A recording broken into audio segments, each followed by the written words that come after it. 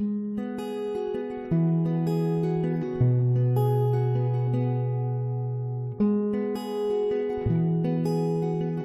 Hope Church.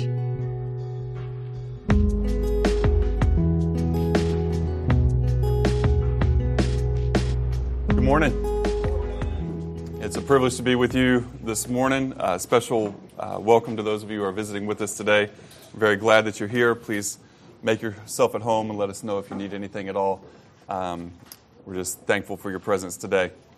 We're continuing this morning in the book of Acts. It's our second week as we've just started this book last week. And so the book of Acts is about the life of the early church. It's really about the beginning of the early church. And we're going to see where it really all gets going today. At this point, Jesus, was on the earth. He had his public ministry for 3 years. He went to the cross where he died for our sins. He was put into a tomb. 3 days later, he rose from the dead. He appeared to his disciples and to others in that time. And then he ascended back to heaven, and the beginning of the book of Acts goes kind of parallel with the end of the Gospel of Luke, because it's Luke who writes both Luke and Acts, and he's writing to Theophilus, and he's trying to just explain to him everything that has happened. And last week we talked about our main point was that the disciples still had this view in their mind. It was really a nationalistic mindset. Their hope, since they were little kids, had been that the Messiah would come and that would be their king and would restore the kingdom of Israel and free them from Roman oppression. And since they were little kids, this is their dream, that in their lifetime that they would see this happen. And so even after Jesus is risen from the dead, they ask him, "Lord, will you at this time restore the kingdom of Israel?" And so it's really still focused on their nation and their particular situation. But we know Jesus had an agenda that was much bigger than that. All along, God has had an agenda that's been much bigger than that. And his agenda has been that they would go into all the world and make disciples of every people group, that they would fulfill the promise that God gave to Abraham, that in Abraham's seed, every family of the earth would be blessed. And so, that's really the agenda that Jesus has. And he tells them, go and wait, in Jerusalem and wait, for the Holy Spirit to come and for power to come upon you. And then, you're going to go in Jerusalem and in Judea and Samaria and to the end of the earth and be witnesses of these things. And so at that point, the disciples take that seriously, and they go and they wait and they pray. And there's about 120 of them at this time gathered together in prayer. And in the end of chapter 1, I just want to summarize this for us, and because we're going to spend most of our time at the beginning of chapter 2 this morning. But they need to find a replacement. The 12, you had 12 disciples. One was Judas, who had betrayed Jesus. And so they have to have a replacement for him. It needs to be someone that had been with them throughout the public ministry of Jesus, that were witnesses of his teachings, that were witnesses of his death and of his resurrection. And so it ends up being Matthias takes the place of Judas. And so that's where we arrive in chapter 2 for the day of Pentecost. And this is a very important day. We'll talk about what it meant in the Old Testament for the nation of Israel, and then what it comes into a new meaning in terms of for those who are followers of Jesus. So let's go ahead and go to the Lord in prayer, and then we'll get right into the beginning of Acts chapter 2. So Heavenly Father, we thank you for the privilege to be here this morning. We thank you for each person who's here today. We ask that you would speak to each of our minds, our hearts, our whole being, Lord, that we would know your presence, that we would know your truth and your word, and that, Lord, each one of us would leave here a little bit different than we walked in today. And so we ask it, Jesus, in your precious name. Amen. Okay, so Pentecost was a special day. It was one of the three major annual feasts that the nation of Israel had. back from the times of Moses and after they came out of the land of Egypt, out of their oppression, they were given, kind of three basic feasts.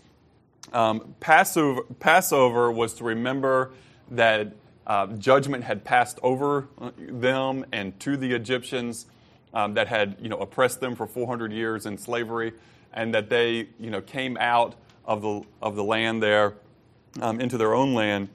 And so they were to celebrate the Passover. And it's along with Passover that Jesus is ultimately the Passover lamb who dies for the sins of the world. And so there's a picture that God uses there. It's not a coincidence that Jesus goes to the cross at the time, of Passover.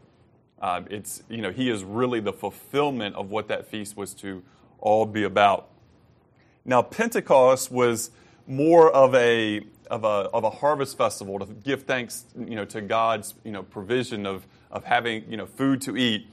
And so they would count 50 days from the first barley offering, which that would happen on the first day of the Passover week. And so they would count 50 days to then, Pentecost. That kind of makes sense, the beginning of that word. So they would count 50 days, and then on that day would be the beginning of the Pentecost, celebration, a time just to really give thanks to God for all that He had, done. And so, Passover is a little bit more solemn, remembering where they had come from, remembering, that they had been spared, from God's judgment, that they had been freed, from their oppression. And then Pentecost is more of a celebration of God's, abundant blessings, in their lives.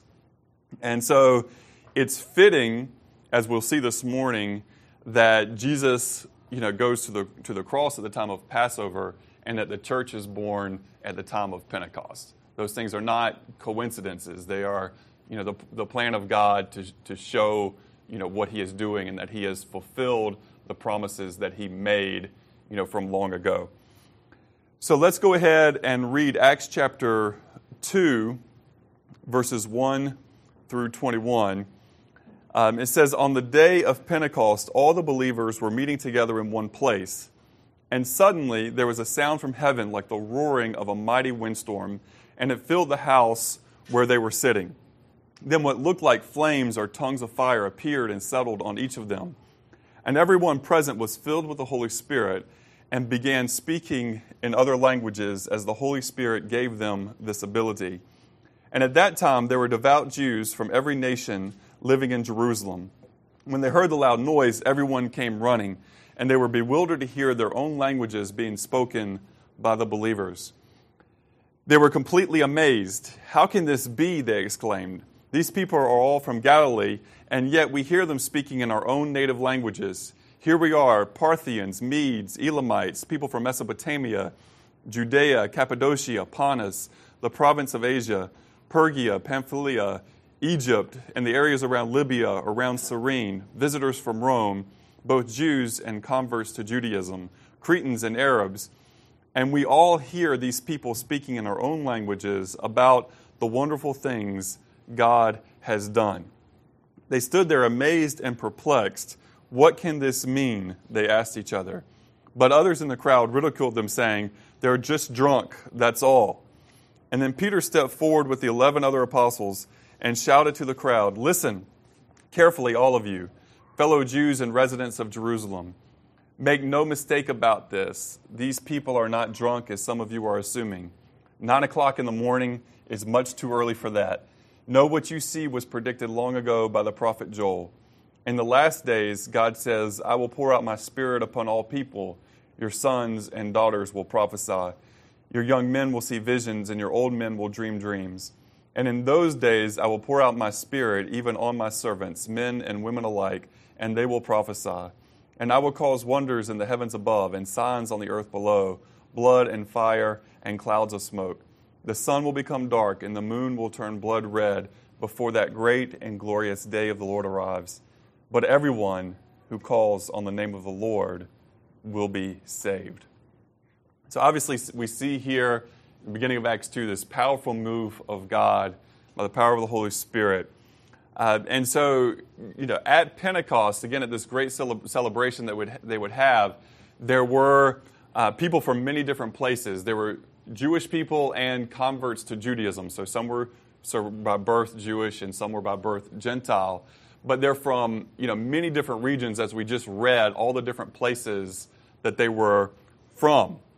And so one question is like, well, wait a second, how did all these Jewish people get, to all these places? And so give me a minute, just a little bit of history. I know some of you are not, some of you love history, and some of you it's kind of like history, okay?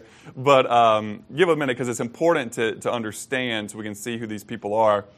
But the Jewish people had been, dispersed into the world a couple of different ways.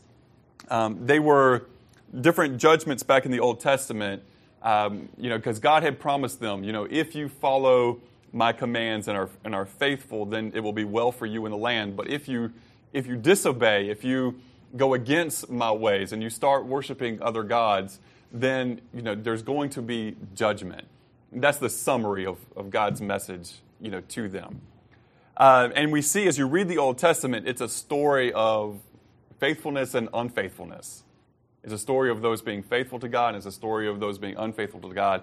And it's also a story of leadership, as many times, kings would lead the people, into the worship of other gods. And, there were, sometimes you think, okay, well, is it that big of a deal?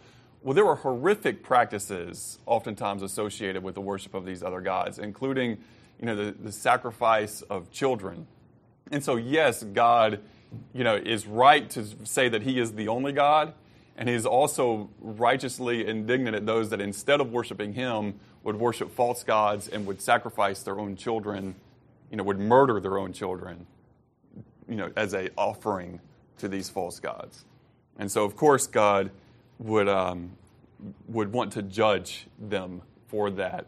And his discipline is always for a purpose. His discipline was to turn, their hearts back to him. That's his ultimate, agenda in doing that.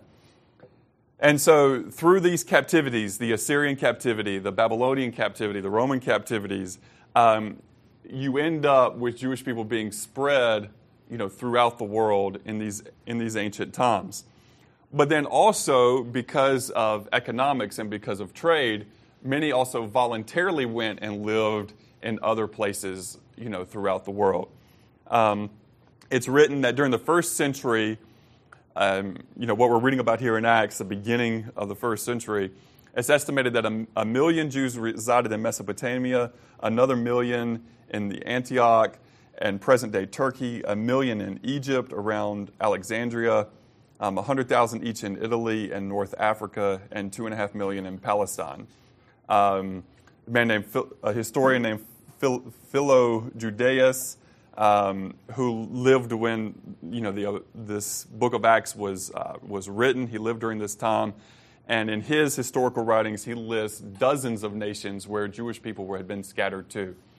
And so, it was common, not for everyone from those places, but for certain people from those places to make, that journey to Jerusalem for these big festivals. Sometimes they come for Passover, because it takes a long time to get there. It's not like today where we just, I'm going to go hop on a plane and in 24 hours be on the other side of the planet. It's a long journey, to get from one of these places to another place. So they'd even come, many times they come for Passover and stay for the whole time. So many of these people were present when Jesus was, crucified at that time and were aware of what happened then. Now, they might not be convinced of who he was yet, but they were aware that there was at least this prophet, at least this teacher named, Jesus, and had heard about, some of the miracles that he had done. And there's others, who have been from those places and have come back and resettled back in Jerusalem and taken, their residence there. We also know that Jewish people in these Gentile cultures were largely able to maintain their own culture. Most of the Jewish people wanted to maintain the continuous teachings of the law of the Old Testament, and so they would build synagogues, and they would have their place where they would go, and they would have teaching and receive teaching in these times. Now, what that meant is that, and this is historically true, that whenever things did not go well in a particular nation, they were easy targets because they were distinct from the rest of the culture that they were in. And we see that even in, that's been true in modern times. Hitler blamed the Jewish people for the economic woes of Germany. At the same time, in this country, Henry Ford was blaming the Jewish people for the economic woes in America. He actually wrote a series of pamphlets that claimed that the international Jew was the world's biggest problem. He was anti-Semitic, to the core. So we can be thankful that he created the assembly line and all that. But when it came down to his heart and what he believed about people, there was some vile, wickedness, within. And Hitler was actually a big fan of Henry Ford. Just throwing that out there. Not saying you shouldn't drive a Ford. I'm just saying what we're saying. Here in terms of know your history. Our history is important. It's important what we believe and what we, what ideas are being believed in the marketplace of ideas and what's being held on to. It's important that we understand our history so that it also helps us not to fall into the same traps as people, in the past. We should learn, even as we've talked about last week, about the early disciples and their struggle overcoming their nationalistic tendencies, that we are prone in our nation at this time to have the same type of struggles. And you find, people who are Christians that are often divided. I'm using that term very loosely, but are often divided between their allegiance to Jesus and their political allegiances. Well, ultimately, you can only have one king. That's really the message of the Bible. Ultimately, you can only have one king. And who is your king? Who is the one that you submit to and that you are subservient to in your life? You can only have one king in your life. It's either you or some king of a country or president of a nation. It's someone or something, even if it's yourself, or it's Jesus. That's the ultimate message that it comes down to. But we need to be aware of these things and these problems.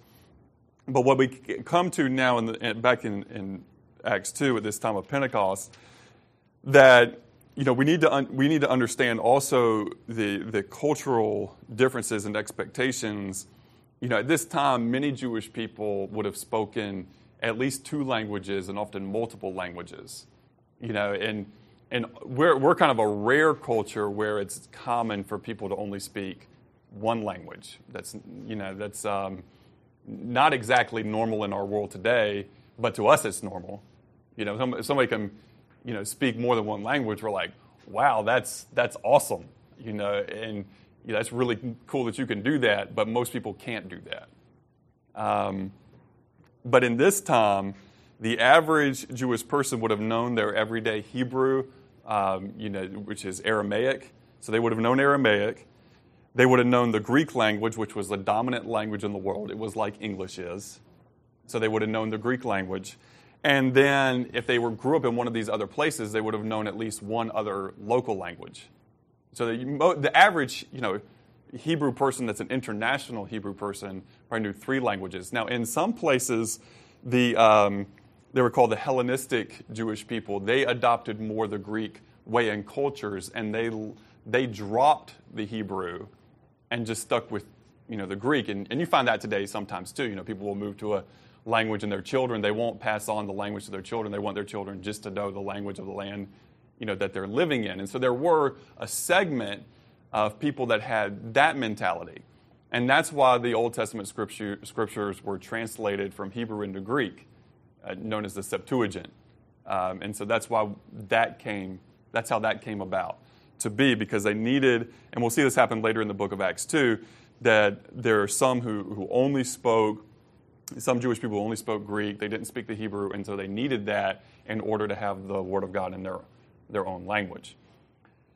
So that's the scene here, is you have these people who speak all these different languages. Now, the Galileans, which are the first disciples of Jesus, most of them were from Galilee. And so they would have spoken their Aramaic, and they probably also spoken Greek. So they were bilingual. But they didn't know, all the different languages from these other parts of the planet that were there in Jerusalem at this time for this Pentecost celebration. So remember this. It's Jesus who gave his mission to the disciples to be his witnesses in all places, beginning in Jerusalem. And it's the Holy Spirit who came upon the first disciples in great power in order to begin the fulfillment of his mission. So what's the lesson there? Basically, the lesson is if God gives his people something to do, he's also going to give them the means by which to do it. If God's going to give his people something to do, he's going to give them the means by which to do it. God's not going to say, I want you to do this, and not give you the power and ability and the resources that are necessary in order to do it. Now, his way may be different than our way. We might have come here and started, language schools. And it's going to be a couple decade-long process to learn how to do this. In this time, in this setting, God doesn't do that. He's going to do something, radical, because this mission has to have legs and has to go out into all the world. So we see, back in verse 1, just setting that scene, the disciples are all together in one place. So we know that number is around 120 people. The first disciples, Mary, the mother of Jesus, the other leading women and other men who were followers of Jesus, more than just the 12. And then in verse 2 and 3 it says, but suddenly, they had been prepared through prayer, but then suddenly there was a sound like the roaring of a mighty windstorm. There's a wind, a spirit, a breath that is at play there. And it reminds us back to Genesis chapter 2 when God breathed life into Adam. That here, God is going to breathe life into the beginning of this new thing called the church. It's God who starts it. It's God who initiates it and breathes life into it. And then it says flames or tongues of fire appeared and settled on them. And that reminds us back to the Old Testament. Again, the Hebrews coming out of their 400 years of oppression in Egypt. And it says that there was, that God's presence was in the pillar of the cloud by day and the pillar of fire by night. And it led them as they went. But now God's presence is coming and resting on them. And so these are real, physical events, but the purpose was to empower them to a greater spiritual reality. What's being also communicated there is that, God doesn't need a temple to live in. But God comes and lives and resides, with his people and within his people. And last week we wanted to make a distinction. It's important to make this distinction when it comes to the Spirit of God. What's normal when a person believes in Jesus is they receive the Spirit of God as a guarantee, as a seal, on them, as a promise that they are secure and safe in God's family, and their eternity is secure in God's hands, not their hands, but God's hands. So, and that is different, though, that is separate from what we see throughout the Scriptures about a filling of the Holy Spirit. And so what's really being emphasized here is about the Spirit coming upon them and being empowered to do particular things and to be prepared for particular situations and events. And we should seek, I think we see in the Scripture, we should seek to be filled with the Spirit of God. It's like, yes, you may be a believer, you may have been a believer for a long time, but are you seeking to be filled with the Spirit of God so that the Spirit of God is working through you and empowering your work for Him? We're not just going along. And we see the preparation that the disciples had here was prayer. They had spent a long time together in prayer. And I think that the reality is, whenever you find God's people gathering together to pray a lot, God moves and works in response to that. So if we want, sometimes we say, well, we want God to do more in our church. We want God to do more among us. And I think the question back to us is, are you willing to pray for it? Are you willing to take the time and to sacrifice and to gather together to pray? Or are you all just too busy for that? We've got too many other things going on. So we can do a lot of other stuff. We don't really have the time for that. And I think that's the challenge. As I read the passages, for just reading all of Acts 1 and 2 and go for us and for our church, what is the big takeaway? The big takeaway is, if we want to see God move in power, we got to pray more. And we have seen God move, but even historically in the life of our church, when we've seen more spiritual things happen, it's been associated with more prayer. So I'm going to say this very clearly to myself and to each one of us and to us collectively, that we can say all that we want to about wanting to see God do X, Y, and Z in our church. But if there isn't prayer, it's just talk. It's just talk. If there isn't a lot of prayer, it's just talk. I'm just talking, you're just talking, we're all just talking. If there isn't actual time on our knees before Holy God, asking Him to move and work. Because otherwise, we're the ones then that are doing it all. And all that does is build up people's pride. Look at what we did. Look at what we accomplished. Well, you look at Acts 1 and 2, how can the disciples take any credit for what happens? Because it's God who moves among them in power and gives them the ability to speak in these different languages. It's God who empowers the message. It's God who does all the work. And they're the vessels of it, but they're the prepared vessels because they've been prepared through prayer. And the sad thing is that for most of us, that's not new information. Like, we know this to be true. Yet, it's so easy to get so busy with other things. And where prayer is just, well, if I got time for that, or it's quick, but actually like to take the time to settle down in the presence of God and pray. It is work. It is work to do that. It takes discipline. It takes discipline.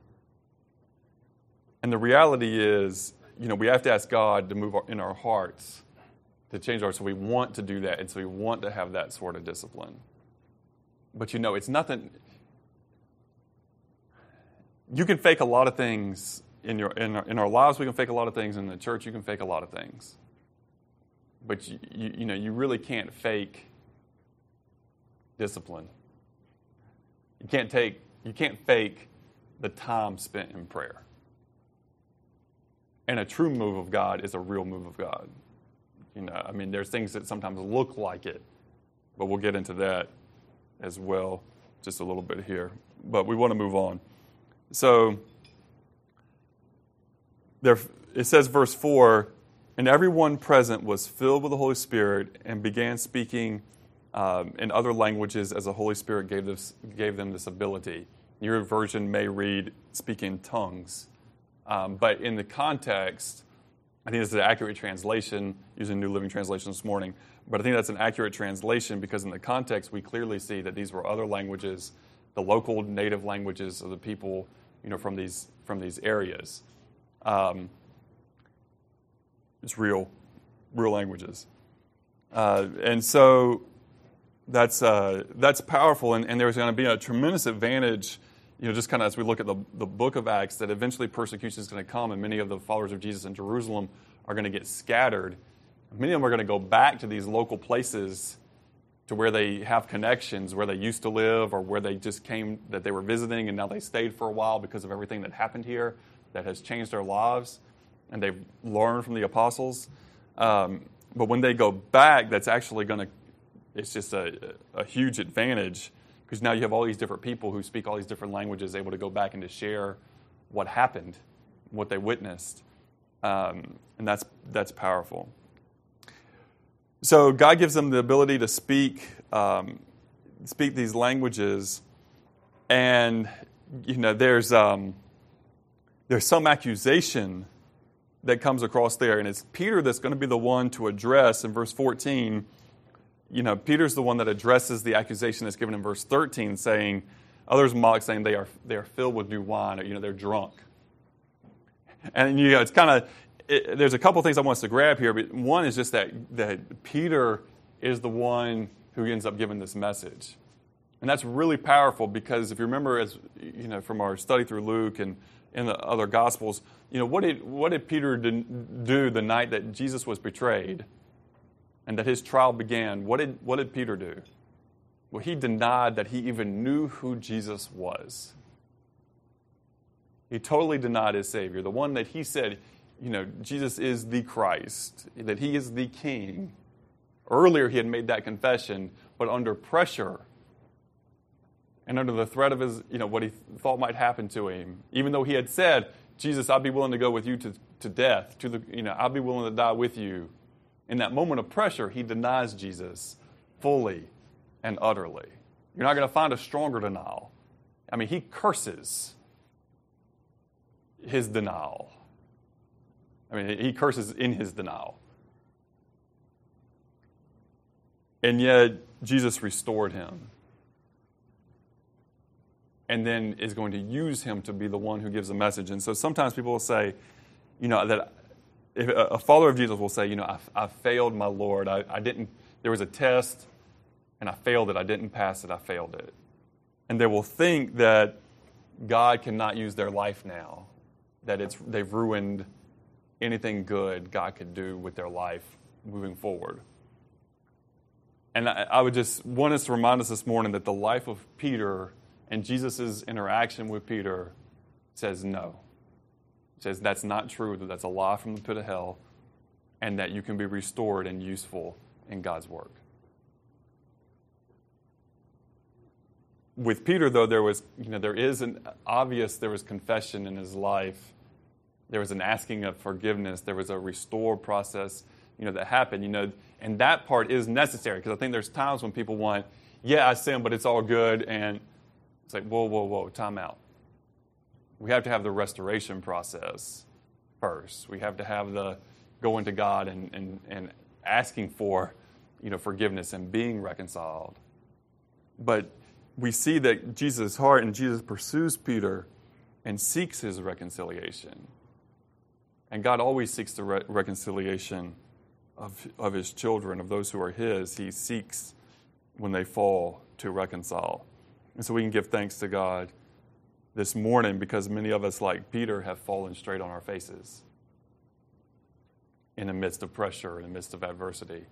But God is gracious. And we see, so Peter uses this opportunity and the Lord empowers him and he speaks. And he says, these people aren't drunk. It's only 9 o'clock in the morning. Like, come on, let's get with reality. And the ones that are hearing the Word of God in their own language are going to testify that that's not. But there's others, they want to deny what God is doing. And maybe to a few of them it sounded like noise. If I said this morning, Iwan san akin pinoctus totiko ika itotaxin momakitis, you might be like, what? What you talking about? You drunk? But that's Nahuatl. Where we work in the mountains in Mexico. That's a Nahuatl language, and I probably just butchered the fool out of that. I'm 99% sure I did. But I don't speak it, and right now God has not given me the ability to speak that this morning. But, so you can see how there might be some, but when they're hearing and seeing the testimony, and these people are saying, we hear the Word of God in our own languages, and they know these people from their different places. There's also a willful and deliberate lack of faith. There's a willful and deliberate lack of faith. And I run into this even last night. Claire and I were out on a little date, and ended up into a conversation and encounter, with some folks who were teaching some things very different from what the Scripture teaches. And it was obvious at a certain point, it was amazing, just almost the truthfulness that was spoken in answering the question, if you saw from the truth of God's Word that this was different than what you were teaching and what you were saying, would you want to know that? Would you want to believe that? And the answer was no. The answer was just no. I wouldn't want to know. I mean, it was shocking in a lot of ways. And so that's part of the reality, that while many people are going to receive this message, there's a segment that they don't want to know the truth. And even the truth being clearly known to them, there's a denial of it because it's going to cost too much. It's going to change too much in their lives. It's going to change too much of their traditions and their current power structure. And they like how their life is now. And so why change it?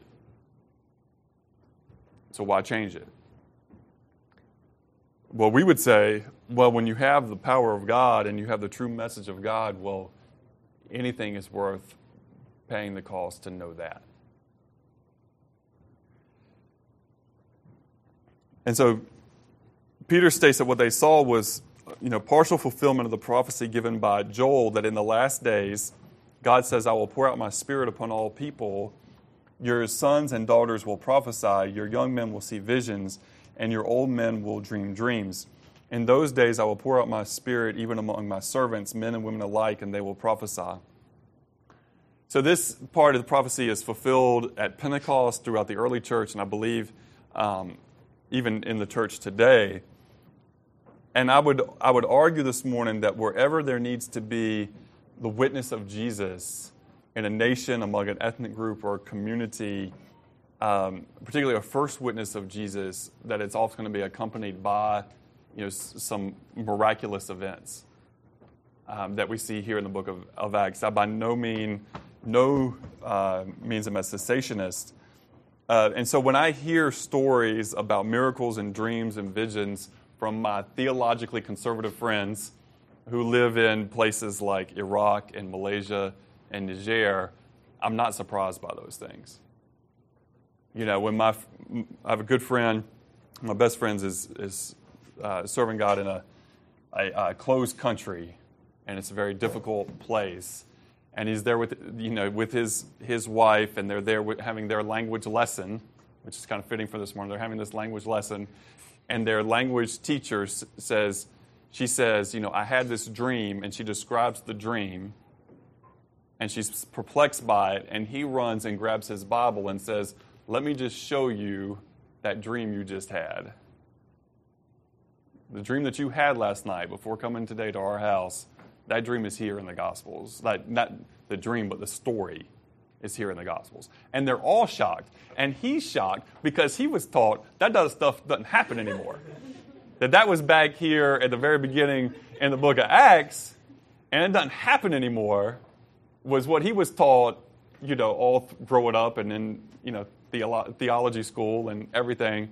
So he's about as shocked as she is.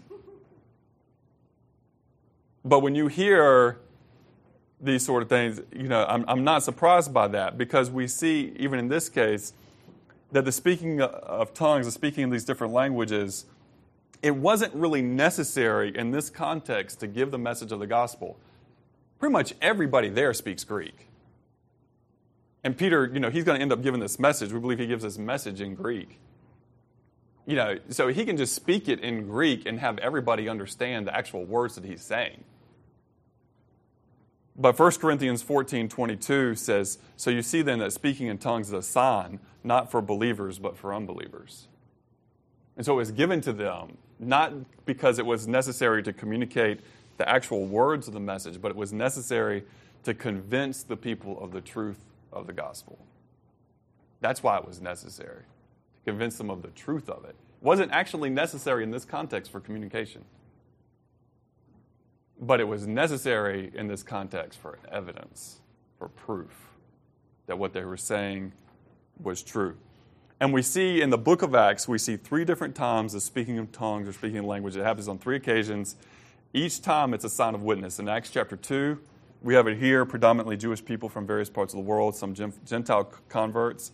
In Acts chapter 10, it's to all Gentile people in Cornelius' house. And in Acts 19, where Paul's in Ephesus, 12 men who were believers in God but had never even heard that there was a Holy Spirit are given the gift of speaking in tongues. And so in each case, it's given as a witness or as a fuller understanding of what God has done. In 1 Corinthians, it teaches us in the church that we are not to forbid to speak in tongues, but things should be done in an orderly fashion, that there must be an interpreter, and that if there's no interpreter, the one speaking in tongues only edifies himself or herself and doesn't edify the whole church. It's most beneficial in the church if someone is there who speaks a different language and needs proof of the message of God's word. That's really the teaching of it in the Scripture. So it's displayed. It's a display of God's power, and really what we see in here in Acts 2, it's an act of grace. It's God's grace. God is gracious, and He wants people to have opportunity to know and to see the truth of who He is and of His power. So it's to convince them of the message of the new covenant between God and men that is mediated through Jesus Christ. So we got to have some balance in all this, because it's also naive to say that God, it's naive on. We have 2 parts where we can be naive. One is to say, God doesn't do this sort of thing anymore. And so anything like that is false. And it's also naive to say that anything that looks like that is true. Both of those, I think, are naive from a scriptural and experiential point of view. 1 John 4:1 says, "Dear friends, do not believe everyone who claims to speak by the Spirit. You must test them to see if the Spirit they have comes from God. For there are many false prophets in the world."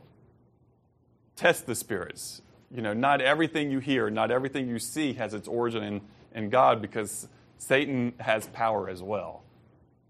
And his demons, they have power as well. So I'll give just real quick 5 signs that someone is faking their prophetic claims or miracles. Just got 5 quick things. One is that what is said is very general, it's not specific.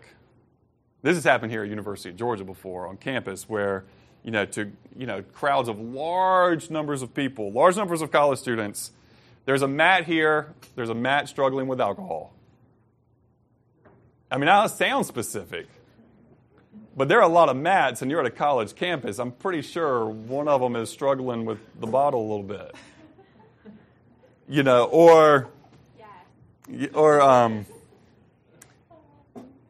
There's an Emily. There's an Emily, and I think God has called you to work with children in some capacity. There's an Emily. There's a lot of Emilys in the room. I mean, come on. Or God's called somebody. God's called somebody here to be a missionary. Well, you got 500 people. Well, yeah, I would hope so. I would hope so. So that can happen. When a person gives a prophecy and then the time changes. Jesus is coming back on this date. Oh, that date passes. Whoops. Well, oh, sorry, I read this little thing wrong. We got to adjust the calculation 7 more years. Like, come on. I mean, just you can write all that stuff. That's false. That's a false prophet. That's false teaching, false prophet. If a person's greedy, if they demand to know how much each of their followers gives and their income and all of that stuff, that's going to be a false prophet. That's going to be a cult. And pretty much guarantee you that every time. If a person is looking to exploit sexual opportunities, that's a cult, that's a false prophet. That's common. Greed and sexual sin go hand in hand with false prophets. Hand in hand. And, there are abuses, on that level. There's a cult, very popular cult, and it's the saddest thing because the cult is called La Luz del Mundo, which means the light of the world. And it's very popular in Mexico and other parts of Latin America. But there's systemic abuse, sexual abuse of children, and there's systemic financial abuse of the poor and yet people still sign up for it. And it's incredibly sad because laws are very, very powerful. And when they're told that if they're not in this, if they don't do this, and if they don't obey what the leaders say, that they're going to go to hell, well, that has a very powerful hold on people. And if a person points more to themselves than they do to Jesus, that person is usually a false prophet. So those are kind of 5 things that you can look at whenever you're like, hey, is this real? Is this not real? Well, you can look to those things. Other part of the prophecy, and I will cause wonders in the heavens above and signs on the earth below, blood and fire and clouds of smoke. The sun will become dark and the moon will turn blood red before that great and glorious day of the Lord. Now you'll notice here, Peter does not put a timeline on those words. He knows better than that because Jesus already said in Acts 1:7 about when it's all going to be done, said and done. He says the Father alone has the authority to set those dates and times, and they are not for you to know. So Peter knows better than to try to talk about the culmination of all things. But he ends with this, and this is hugely important for us this morning, verse 21. But everyone who calls on the name of the Lord will be saved. This is his, he's going to continue this message, the sermon that he gives next week. But here, he gives that first great line of hope in his sermon. First great line of hope. But everyone who calls on the name of the Lord will be saved. Everyone who calls on the name of the Lord will be saved. If we go back to Romans chapter 10, the Apostle Paul says in verse 8, and the message is very close at hand. It is on your lips and in your heart. And that message is the very message about faith that we preach. If you confess with your mouth that Jesus is Lord and believe in your heart that God raised him from the dead, you will be saved. For it is by believing in your heart that you are made right with God, and it is by confessing with your mouth that you are saved. As the Scripture tells us, anyone who trusts in him will never be disgraced. Jew and Gentile are the same in this respect. They have the same Lord who gives generously to all who call on him. For everyone who calls on the name of the Lord will be saved.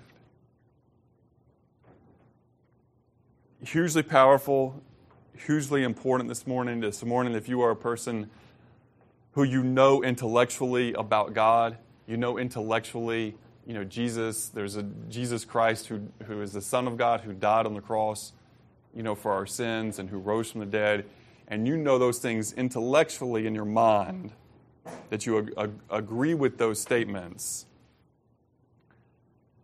you have to understand that there's another step that's there. And ultimately, it comes down to that belief, in your heart. And certainly if there's a belief in your heart, there's not going to be a problem confessing it. If it's a true belief in the heart, there's not going to be a problem confessing that with the mouth of, Jesus is my Savior and Jesus is my King. Because the Scripture says, whoever calls on the name of the Lord will be saved. And just in how that's given, that is a very personal and that is a very intimate thing.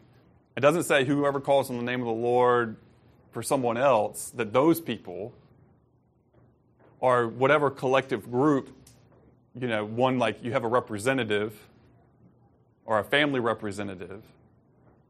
But it says, whoever calls on the Lord or everyone who calls on the name of the Lord will be saved. And that's a very personal call. And one thing that, that I'm always trying to be mindful of in teaching the Scriptures is to keep in mind that we have a very individualistic culture, and that can get overridden, that can dominate things to everything is just about you and God, and you forget about the fact that you need to be part of a community of faith. But there can be a swing to the other side that's just kind of like you generally associate with this group of people and you're good. But no, your faith is very personal. Everyone who calls on the name of the Lord. And certainly we'll see this in the book of Acts, but you also see in the Old Testament where whole communities come to the Lord at once and fall on their faces before him and say, God, forgive us, help us. But what we have to acknowledge in that situation is that every single individual, that their heart before the Lord has to, have that themselves. Can't have it just on the person that's there next to them.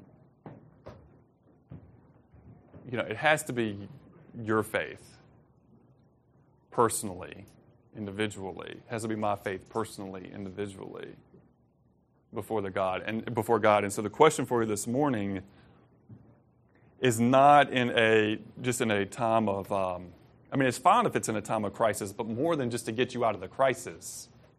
Because, sometimes people, in a crisis situation will say, God, help me. And that's nothing wrong with that. Certainly we'd advocate that.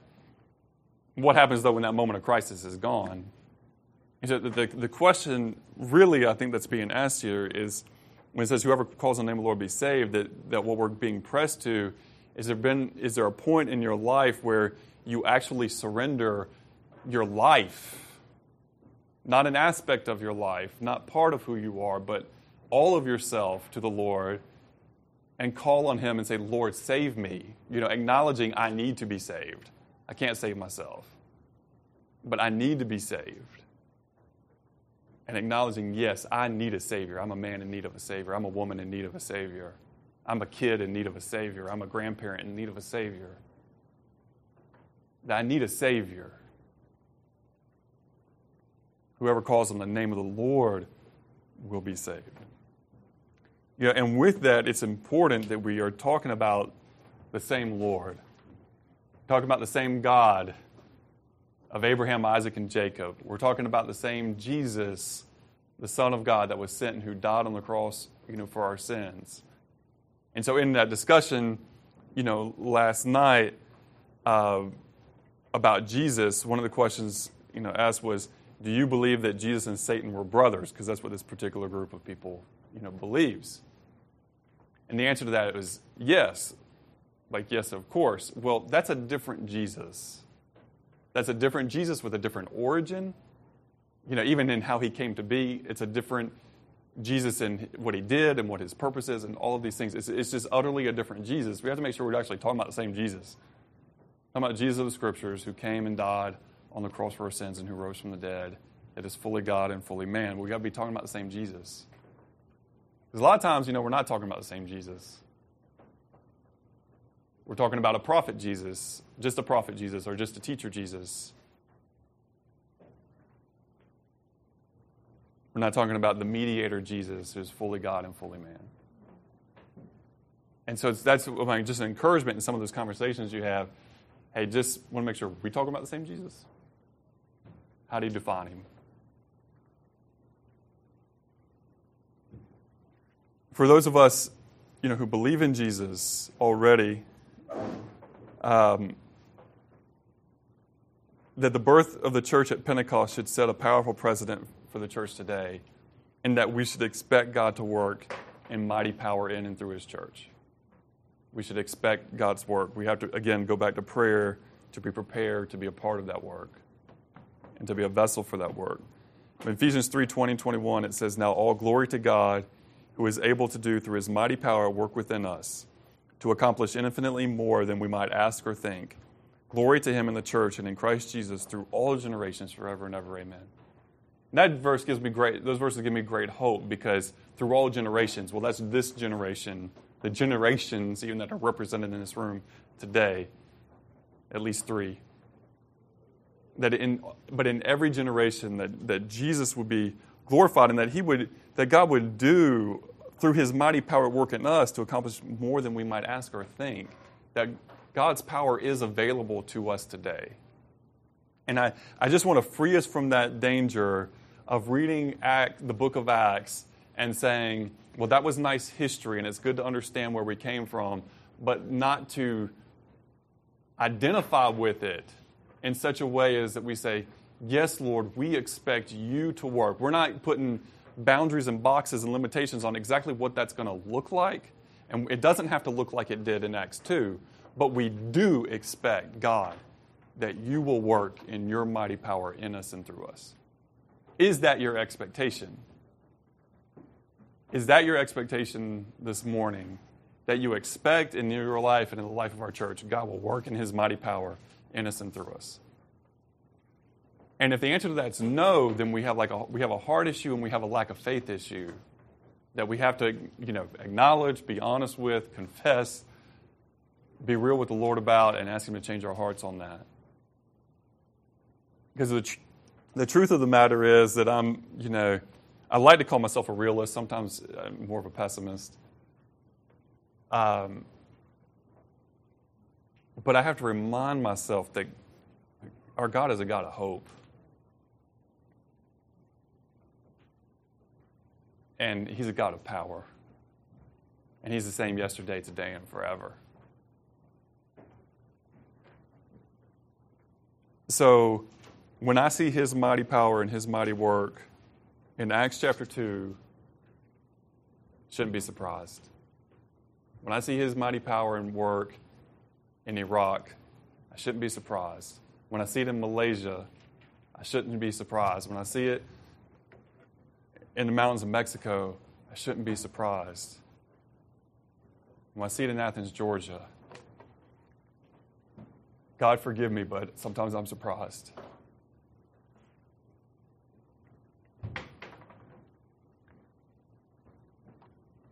Because it's so easy sometimes to think then and not now, and there and not, but not here.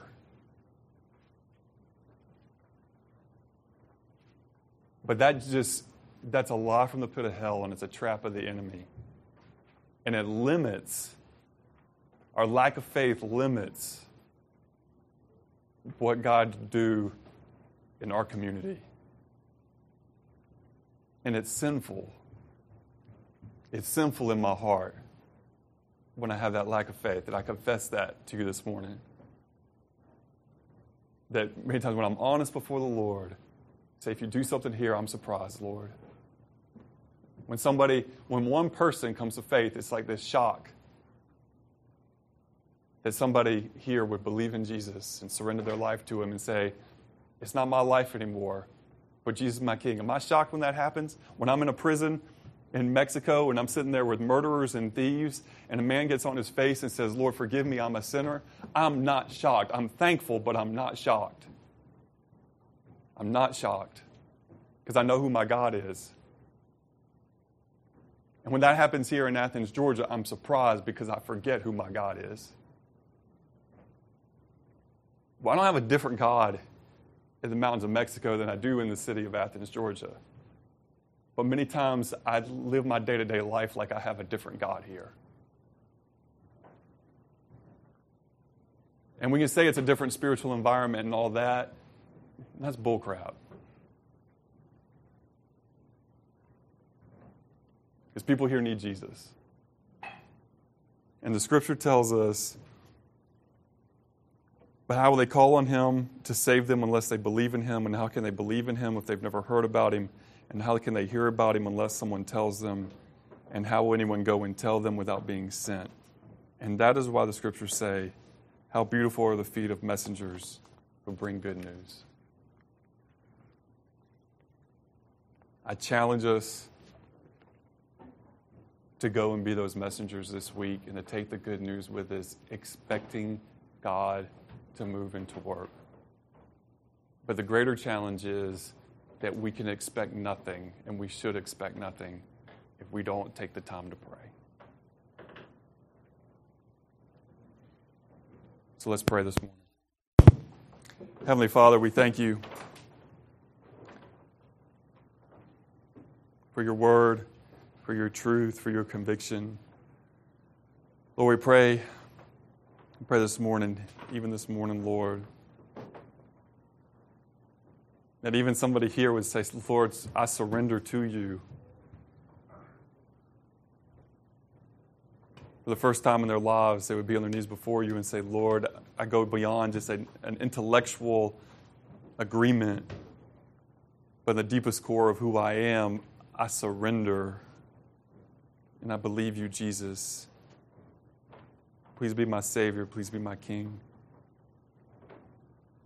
Lord, there would be but one, at least one not yet follower of Jesus this morning that would say, Lord, save me. Please save me. Lord, there be at least one of us who already follow You, Lord, that say, Lord, yes, I've surrendered, but there's more to surrender. Yes, my eternity is secure in Your hands. I believe that, Lord, but Lord, my life, I've been distracted.